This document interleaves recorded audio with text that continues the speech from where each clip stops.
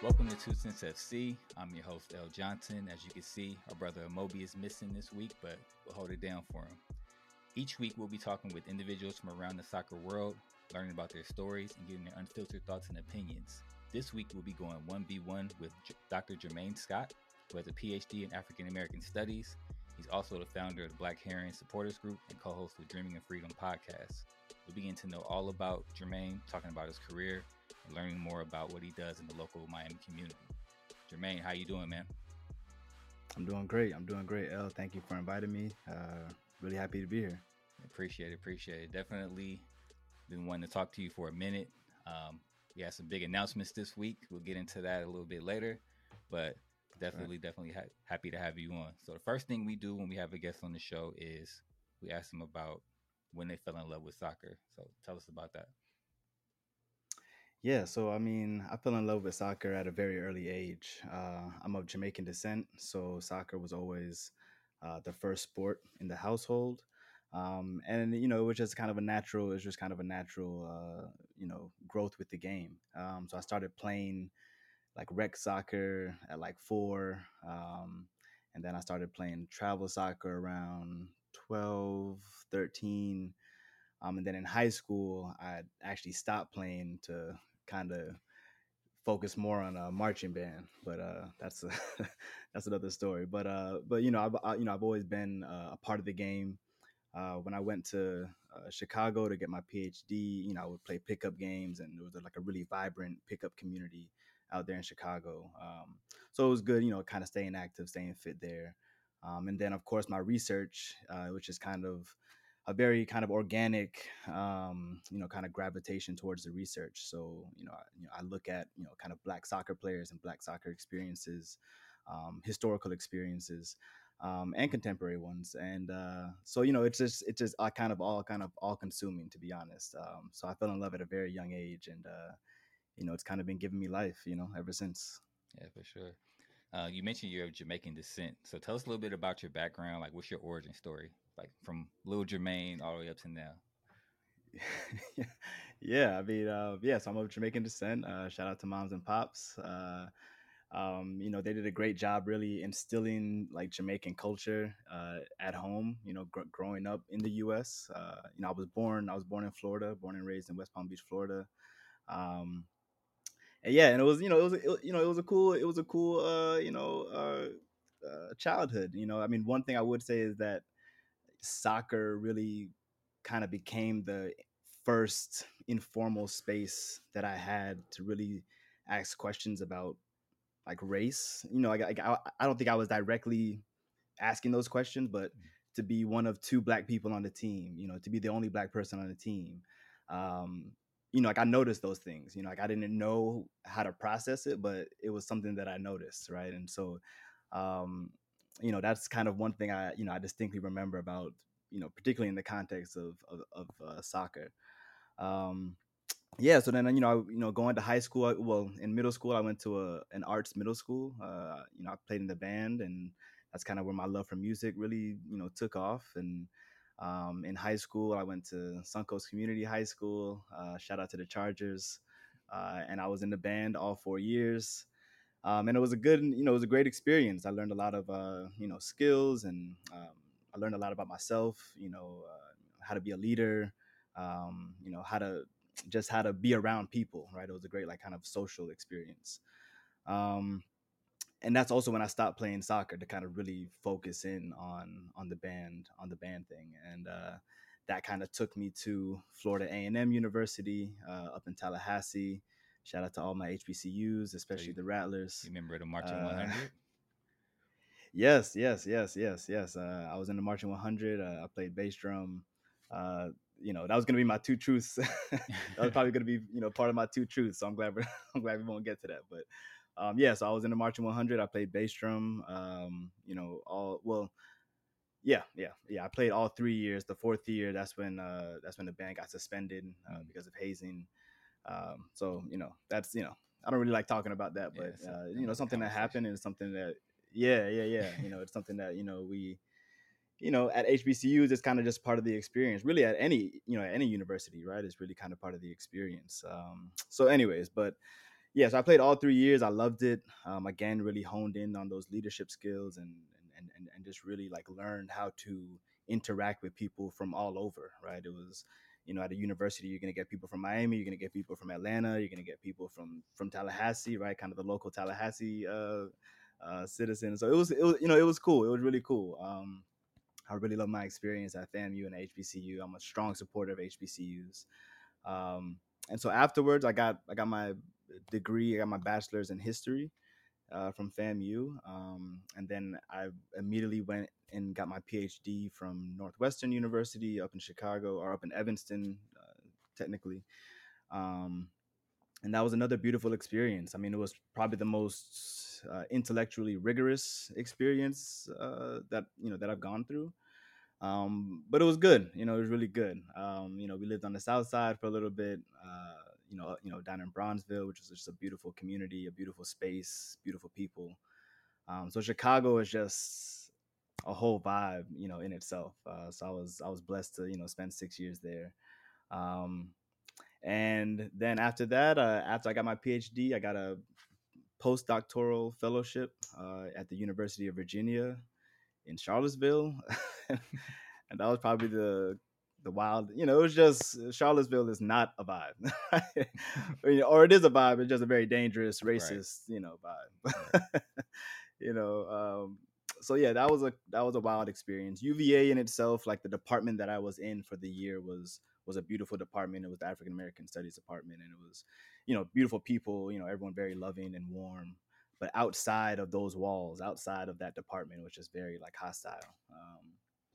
So it was good to kind of get out of that space. That's when we moved back to Florida, moved back to Miami, where I'm now teaching at Florida Atlantic University.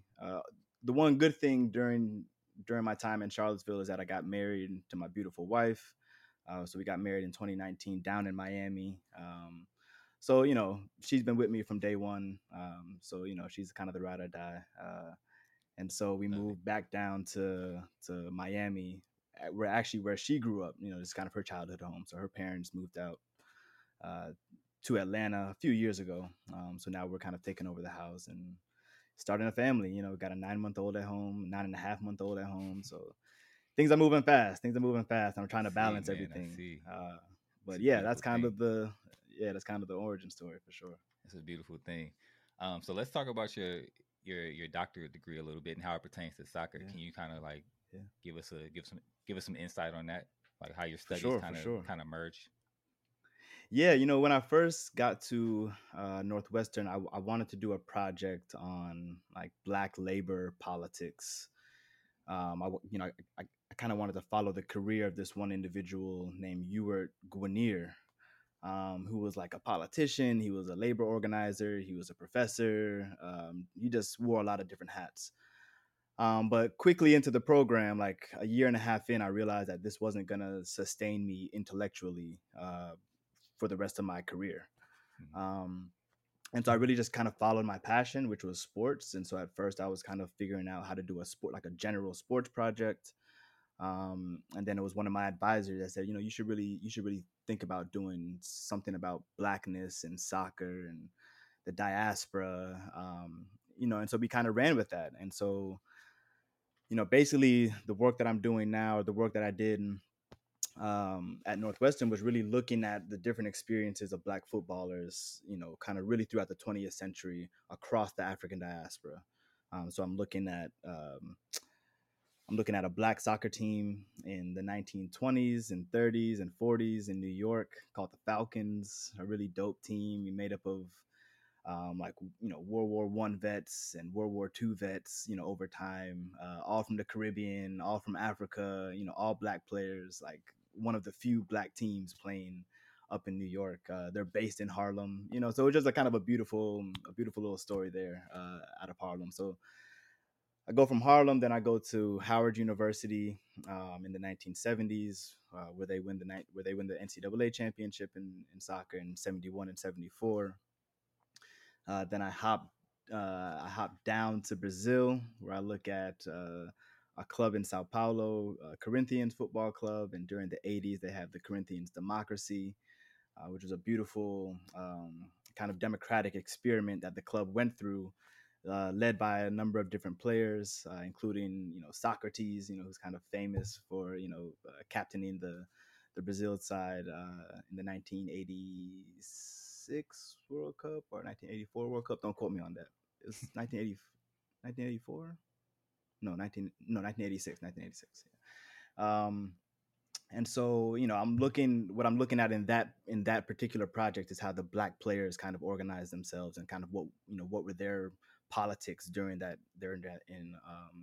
project. So I'm looking at two players, Vladimir Rodriguez dos Santos and Zé Maria, two Afro-Brazilian footballers who, one of them, Zé Maria, gets in like formal politics. He joins like the city council, and Vladimir, he's like creating a dance school, like a ballet school, right? And he's like teaching, well, not him, but he brings in like dance teachers where he's talking about capoeira, and he's talking about ballet and jazz, and how like all of this training helps his performance on the pitch. And so I'm figuring out kind of what they're doing and how they're bringing in this kind of African diasporic culture into the game.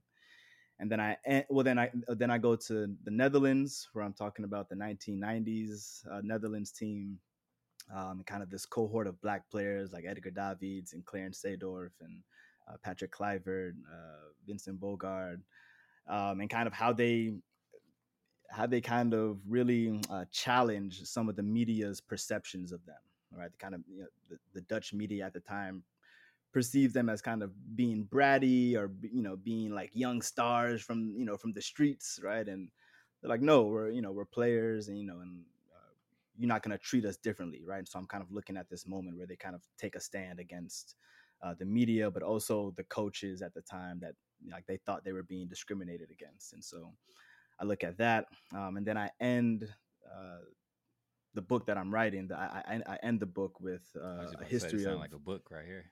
Yeah. Sorry, I'm just kind of going through my chapters in my head. It's everything is just it's just all over right now. Sorry, but the last chapter of the book is looking at the history of women's football in Jamaica. And so I look at the history of women's football in Jamaica, really starting the late 1960s. I bring it up to the early 1990s, and then I finish it with looking at the Reggae Girls strike back in following the 2019 World Cup, when they striked against the Jamaican Football Federation. So that's kind of the whole scope of the project. And so, but the kind of main thrust is this kind of diasporic framing, where I'm looking at football in all of these different spaces and seeing how black people are responding to the game. How the game essentially becomes a space for black politics.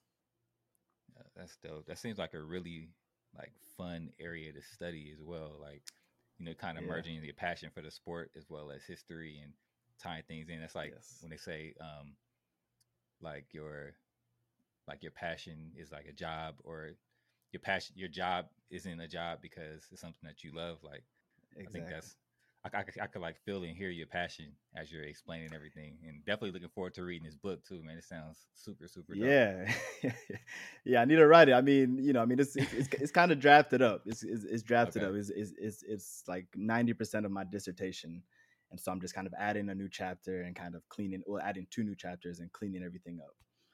So hopefully it's out. My goal is that it's out before the next World Cup, so it kind of picks up that steam and all of that. But For yeah, that's the goal, 2022 man. or For 2026? 2026. Okay. Yeah. All right. So that's the goal. That's the goal. All right. So you mentioned that you're a professor at FAU. Like, what do you teach there? Tell us about your kind of day to day experience there and like what things you're Yeah. teaching. Yeah. So I'm my official title is an assistant professor of African American history at Florida Atlantic University in Boca Raton, Florida. And I teach African American history both before and after 1877. So kind of the history of slavery and the history of really the 20th century African American history. Those are two different classes. And then I teach African diaspora history. I teach American sports history. I teach, I've taught a couple of different grad courses on like the Black radical tradition and American history. So, but my main courses are those African American history courses and the African diaspora history courses. Okay, dope, dope. What are we touched on your book already, but what are some like black historical soccer moments that really resonate with you? Yeah, I mean, well, me personally, I mean, we can talk about the book. I mean, I think all of those chapters are kind of very important moments to know as kind of this black soccer history, because they're all moments that you have black teams, right, or black collective, as kind of how I'm trying to conceptualize it, kind of these black athletic collectives, rather than just kind of individual athletes. We're talking about more than one, right? And so, Hmm. what happens when more like this collective really starts to fight back and talk back, to the system that they feel is treating them discriminatory, and so I think all of those moments are important. For me personally, the first moment that stands out is like the 1998 World Cup. Seeing the Netherlands team, right? I remember vividly, right, seeing Edgar Davids with the locks, with the goggles, and I'm like, whoa, like who is this black guy? Like balling, like just running up and down, right? And so the Dutch team always kind of held this kind of fascinating team in my head, right? But then of course France, right, it was also a very diasporic team.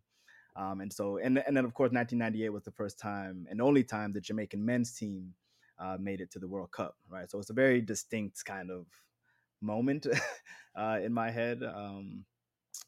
Also, thinking about like Mario Balotelli, right? Like his kind of famous celebrations, like these. I think these are the type of moments that I'm interested in, are like Hmm. moments that we wouldn't expect, right? Certain celebrations that we wouldn't expect. Um, of course, there's a history of anti-racist politics in European football. We can date that back to the early 1990s. Where they're talking about kick it out, where they're talking about equality and anti-racism slogans, right? Um, Ruud Gullit, right, Hmm. of the Netherlands, he dedicates his Ballon d'Or to Nelson Mandela, right, at the height of apartheid, right, and so these are also moments, right, where I'm, of course, the contemporary moment, right, where the Premier League is still taking a knee. I'm not sure how long that's going to continue, right? But Yeah. the fact that they have committed to do that, at least what maybe 2.5 seasons now, and just seeing more individual black footballers, coming out and to Raheem Sterling, um, Romelu Lukaku, right? Kind of all of these players that are starting to speak out and kind of tell their stories. I think those are the moments that I'm most interested in, for sure. Yeah, for sure. Yeah, my mind is racing right now. The content creator in me is like tons of ideas Yes, happening yes, right now. yes, So yes, definitely, I'm definitely gonna tap in with you yes, for sure. offline about some of those things because I think those are some really dope stories that may have been told, but like may not have been told in depth, or people may not have like a full depth of them.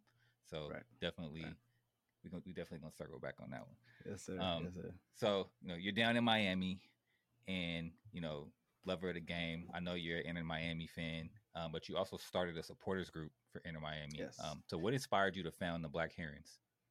yes. So what inspired me were, to be completely honest, were the existing black supporter groups and just kind of the existing black soccer culture that I felt like was emerging within the last 5, 6, 7 years. Well, I mean, we can really, yeah, yeah. I mean, it's dating back from Footy Mob, right, in Atlanta. Like once they came on the scene, like, oh wow, right? There's there's a black supporter group, right? A supporter group that is centering and prioritizing black culture. And then of course we saw it with Chicago with Black Fires. We saw it at Forward Madison with Featherstone Flamingos, New Mexico United with Black Diamonds, Rose Room Collective with DC United and the Washington Spirit. So it was just you could tell something was happening, and then on top of that, you had the whole podcast scene, which was, of course, you guys. It was Shea Butter. It was For the Culture. It was just nonstop. Can I kick it? Right? It was just nonstop content. Like whoa. Um, and it wasn't just content for content's sake, right? It was actually there was a message behind all of it, right? This kind of culture verse, right? I love that. It's just it was something was building, right? And so um, I kind of wanted to see what the scene was like in Miami. And so, you know, just to be clear, I've been a fan of Miami soccer from the Miami Fusion days, right? People Mhm. recently, people have started to come out like, who is this guy? Like, where'd you come from, right? So I've been a fan of Miami soccer since the Miami Fusion days, right? Now I may have just recently entered this official supporter group scene, but to me, what was happening was that the club seemed to be doing a great job of marketing the club as a club for the Latin American community. Now, in Mhm. the context of U.S. soccer, I love that, right? Because U.S. soccer is largely marketed as a white sport, right? And Right. so when we have spaces like the Cultureverse, right, when we have clubs kind of tapping into other communities other than the kind of white American community, I'm all for it, right? The problem to me was that that is not the entirety of the Miami and South Florida experience. And I felt like the club was missing a potential opportunity to tap into those already soccer loving communities, right? It's not like you're trying to convince these communities to love the game, right? You're talking about Jamaicans who love the game, Haitians that love the game, Trinidadians that love the game, right? And so back in 2021, um, I started kind of reaching out to different members on Twitter. I just started seeing like black people on Twitter talking about Inter Miami, and I would just reach out to them like, "Hey, like, what do you think about starting like this black supporter group for Inter Miami?" And they were with it, right? And so some of these members were, Kolya Barnes, shout out to Kolya, AD Bradley, who's a producer for the podcast, um, Blaine, shout out to Blaine, so a lot of these members, Alex Windley, who is doing great reporting work for Inter Miami. She's just the bomb. So a lot of these members, we kind of all kind of started this together, right? We created the name Black Herons together. We created the mission statement together. So it was very much of a collaborative effort. Um, and again, we all shared the idea that the club needs to do a better job of creating a space for, right, the kind of black communities that exist in South Florida. And so we kind of said, whatever, instead of waiting for the club to do that, let's just do that ourselves, right? And we already kind of knew of the existing culture around US soccer, right? As we talked about the Cultureverse before, right? So we already knew there was an infrastructure that existed that we can kind of, tap into, contribute to, kind of give our own Miami experience to. And I think what's different about Miami is what I was saying about before, is that it's not this kind of black versus white, right? It's not white U.S. soccer versus black U.S. soccer, right? It's and it's not even a versus. I don't even want to put it. I don't even want to set it up like versus, right? But it's more of a there's a deep passion and a deep commitment to market to the Latin American communities, but you could also show that same commitment to the black communities, right, in Miami. And so we just wanted to highlight that, right? And so I don't think that's the case in a place like Chicago, right, where the soccer scene is very, it's marketed as very white, right? Or so it's kind of how the game is marketed in different areas that I think makes Miami unique, right, or Inter Miami unique. Yeah, for sure. We all know, we've heard stories about supporter culture in America and how complicated it can be at times, whether it's dealing with the team, whether it's dealing with other supporters groups. Um, what have been some of the highlights around creating the group, but also what have been some of the challenges that you faced? Yeah, for sure. I mean, the highlights have been creating that space, creating the community. And even if it's not like in person, right? It's not like we have 100 members showing up to games. It's not like we have 50 members showing up to games. We probably, whatever. We have small, modest numbers, right? But it's the community that we're creating, whether it's on WhatsApp, whether it's on Twitter or Instagram. We're creating a space where people can engage with the club, right? Can engage with Black Miami culture, and still engage with the game, right? It's about the game, but it's also about representation in the game. So that's been the biggest highlight, just kind of creating that space. We also did a lot of work with local clubs, in particular Little Haiti FC, which is an incredible grassroots non-pay to play club, and these kids are ballers. Like, they're not like, it's not some charity kid, right? Like, they are out here balling. Okay, so doing work with them, right? Whether that's in the case of donating waters for a scrimmage, donating soccer balls, right, just for the for the players. um, we started a GoFundMe for them so they can participate in this international soccer tournament in St. Lucia, right? And so, just doing things like that, kind of tapping into that community. We're trying to do more and more. We're trying to do a couple of other things that we've got planned. We don't want to give it out yet, but stay tuned for that. We want to do something around tailgating, right? What is tailgating? What is kind of this Black Miami tailgating experience look like? So one big thing is like this, Auntie Mary's rum punch that we kind of keep, promoting, like, so it's, so like we want to like bring in different pieces of our cultures, right? We want to bring in Jamaican culture. We want to bring in Trinidadian culture. We want to bring in Haitian culture, right? And kind of see what that brings us into a tailgate. Some other highlights would just be kind of like getting merch, right? Just like simple things like getting merch and just like being able to get those things, and then represent, right? But then some of the downfalls, some of the disappointing things, I guess, about being part of supporter group culture, and I don't want to say it's specific or unique to Inter Miami. I'm hearing more and more it's widespread. Is this concept of gatekeeping, right? It's who are you new guys on the block, right? You guys are just coming out of nowhere. You're trying to call shots. um, so there's a lot of gatekeeping, right? There's just a lot of gatekeeping, right? I'll just put it at that. And so that's been a struggle, right? Kind of our response is like, listen, we're an independent supporter group, right? We're not an official supporter group.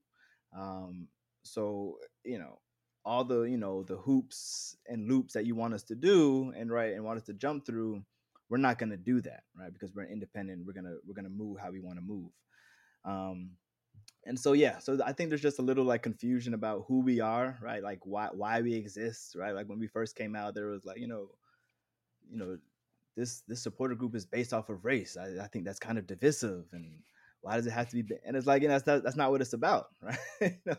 Like there are supporter groups of Inter Miami, official supporter groups of Inter Miami, that if you go onto their websites right now, they explicitly say we are rooting our experience in the Latin American football experience. They explicitly say that, right? That's not political, right? So like no one's coming to them saying, hey, that's political, right? But as soon as a black supporter group says we want to root our experiences in black culture, then it's somehow it's divisive and it's political. So those are the types of conversations that we have to have sometimes with other supporter groups or other members, other people on social media. um but we just try to stay the course. We just try to continue to show up, as our good friend DJ Aero told us in episode 1. It's just like, you just have to show up. You just have to keep showing up. And so that's what we're gonna do, right? So it's disappointing, but again, we're not really too concerned about what the club thinks or what other supporter groups think. It's like, as long as we're doing the work, as long as we're doing what we're supposed to be doing, tapping into the community, building that space. Um, that's why we exist. So it's all good. It's all good. Yeah, there's a threat in our unity. You know what I mean? So Yeah, there's always going to absolutely. be some pushback when it comes to that kind of stuff. Yeah, Um, unfortunately. and I definitely need to try Auntie Mary's rum punch. I didn't get a chance to try it while you guys were down in Atlanta, so definitely looking Yes, sir. forward to that. Yes, sir. Um, Yes, sir. but let's get into the podcast side of things. So you guys recently started a podcast called Dreaming of Freedom. Yep. And spoiler alert, if you've been paying attention to the timeline, they're part of the Two Cents FC family, Yep. part of the Yep. Cultureverse. So Yep. welcome, Yep. happy to Thank have you. y'all. Thank you. Tell us how the podcast started. Talk about what you guys will be talking about, and the premises around it. Yeah. So the the whole, I guess I'll start with the name. The name Dreaming of Freedom started actually with the club, right? So the club's phrase is actually called freedom to dream, right? And so it's a pretty phrase that kind of thinks about the possibilities of what we can dream of as a club. And so as a black supporter group, we wanted to kind of flip that and say, okay, well, we want to say dreaming of freedom um, to represent two things. The first thing is, it represents dreaming of freedom, dreaming of literally Miami Freedom Park, which is supposed to represent the club, which is supposed to represent football, right? Which is supposed to represent freedom, right? We're dreaming of freedom. But then also dreaming of freedom is to represent the histories of Black freedom struggles, right? Or just freedom struggles in general. Um, and so so that's where the name came about, Dreaming of Freedom. And then we just thought, we might as well just turn this into a podcast where we can talk about historical and contemporary events that have political meaning, that have deep kind of cultural meaning, and kind of open that up and kind of see where we can go with those stories. So a lot of episodes will be about kind of historical events. Other episodes will be about current events and kind of tapping into the history of that current event, right? Like the history of the present, if you will. So that's kind of the structure. We're gonna have interviews. Hopefully, most episodes will have interviews. Our first episode, we interviewed Footy Mob from Atlanta. Great people, Reggie and Aero. So that's the vision, and it's really again inspired by the existing network, the existing Two Cents network, the existing Black kind of culture podcast, right? It's just the Black Footy podcast, right? Where it's everyone's doing an incredible job. So we just wanted to tap into that space and again provide a little uh, Miami, Miami flair, if you will. Yeah, for sure. And so, if you guys haven't checked out their first episode yet, definitely make sure you tap into that. Got more good stuff coming from them. Definitely excited about where you guys are going to take the show, and happy to be involved and happy to be able to support any way that we can. So, Appreciate it. Appreciate definitely, we got your back. We're behind you on that. Yes, sir. Appreciate it. All right, so let's jump into some fun stuff, some rapid fire questions that I got here. First one: what is one interesting fact about yourself that most people wouldn't know? One interesting fact would be that I have a twin brother. Maybe most people don't know that. I have a twin brother. It's not identical, but yeah, I have a twin brother. Yeah, Jeremy. Shout out to Jeremy. He's out there he's actually out there in the Bay Area. He just moved out there to Oakland. Oh, work. A couple of weeks ago. Dope, Yeah, dope. That's what's up. I have to get Jeremy tapped in. Yeah, for sure. To what we doing with the Town FC. Yeah. All right. So you being Jamaican, you having a Caribbean background, but also being down in Miami. What's on your pre-match / tailgate playlist? Ooh. Wow. Okay, so definitely a lot of Trick Daddy. I'll say that. Definitely a lot of Trick Daddy. A lot of reggae. Like me personally, I wouldn't say this for the actual tailgate experience, but me personally, like I listen to a lot of reggae just kind of throughout the house, or if I'm like working, like doing like physical labor, I'll listen to reggae music a lot. Mm-hmm. But to the tailgate, yeah, it's just like a lot of Miami music. So like Miami is known for not only this like bass sound, which we can kind of date back to like Uncle Luke and kind of that early '90s scene, but more in the early 2000s, we can look at kind of this juke style, right, where it's like juking music, and so we could think of like groups like Grind Mode, I'm So High, or Ecstasy, all of these like what we call juking music or bopping music. You know, if the listeners to the pod, go onto YouTube and type in like juking and bopping South Florida, they'll see exactly what I'm talking about. But yeah, anything around that sound we're playing. Yeah, of course, reggae. We want to get more like Haitian influence into like the tailgate experience, into Black Herons. We have a couple of Haitian members. We have one member who does a lot of great work with Little Haiti FC. He runs their Instagram page. But we want to kind of get more of that kind of Haitian culture into the scene. But yeah, so I'd say reggae and really like Florida music, right? Like really just like we want to hone in on that Florida music. So anything from Florida, Trick Daddy, Trina, Grind Mode, anything like that, Uncle Luke, right? Anything like that. Yeah, for sure, as it should be, right? Um, last one. What's your favorite off work activity? Ooh, what's my favorite off work activity? Man, man. I don't do I don't do a lot of activities off work, especially now with this kid. The last the last 9.5 months has been work and then no play. But I would say if I have the time, like I'll definitely pull out my little keyboard and try and make a little beat here and there, and try and put together some type of song. So I've been trying to produce from my high school days, and so that's a little hobby that I like to do every now and then. But I just need to find the time because it takes a lot of time for me to kind of figure all that out. But yeah, that's probably what I would say. Yeah, I feel you on that one. Time is definitely scarce these days to be able to take some time for yourself and chill out and just Yes, relax. So I yes, definitely understand you there, yes, especially on the kids side. So yes, man, for for sure. real. Well, that's our show, Jermaine. Thank you so much for coming on. Thank you. Appreciate the time. Where can people find you? Where can people find Black Herons Yes. Dreaming of Freedom on the internet? Yes, yes. So you can find me on Twitter at Black Soccer Doc. Um, just spell it exactly how it sounds. You can find Black Herons at Black Herons UTD at Black Herons United, right? UTD. That's on Twitter and Instagram.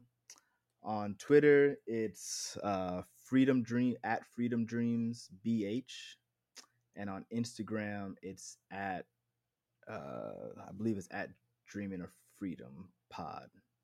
I believe it's at Dreaming of Freedom Pod. Um, but if you type in Dreaming of Freedom, I'm sure it'll come up. But yeah, so yeah, that's where you can find me. That's where you can find me. All right. We'll have all of that in the show notes as well. So Right. make it easy to link and follow them. Definitely tap in with them. They're doing great work over there. Thank you. That's our show for this week. Make sure you subscribe, rate, and review. It helps us get discovered. Follow us on the socials at 2 Cents FC Show. And then tweet us your comments on the show. Any topics you want us to discuss. Yeah, be sure to tap in if you are a part of our Patreon. Definitely tap in with us there. You have the opportunity to ask our show hosts, our show guests questions. Get early access to episodes and a lot of other cool content and stuff. So definitely tap in with us on Patreon as well. But until next week,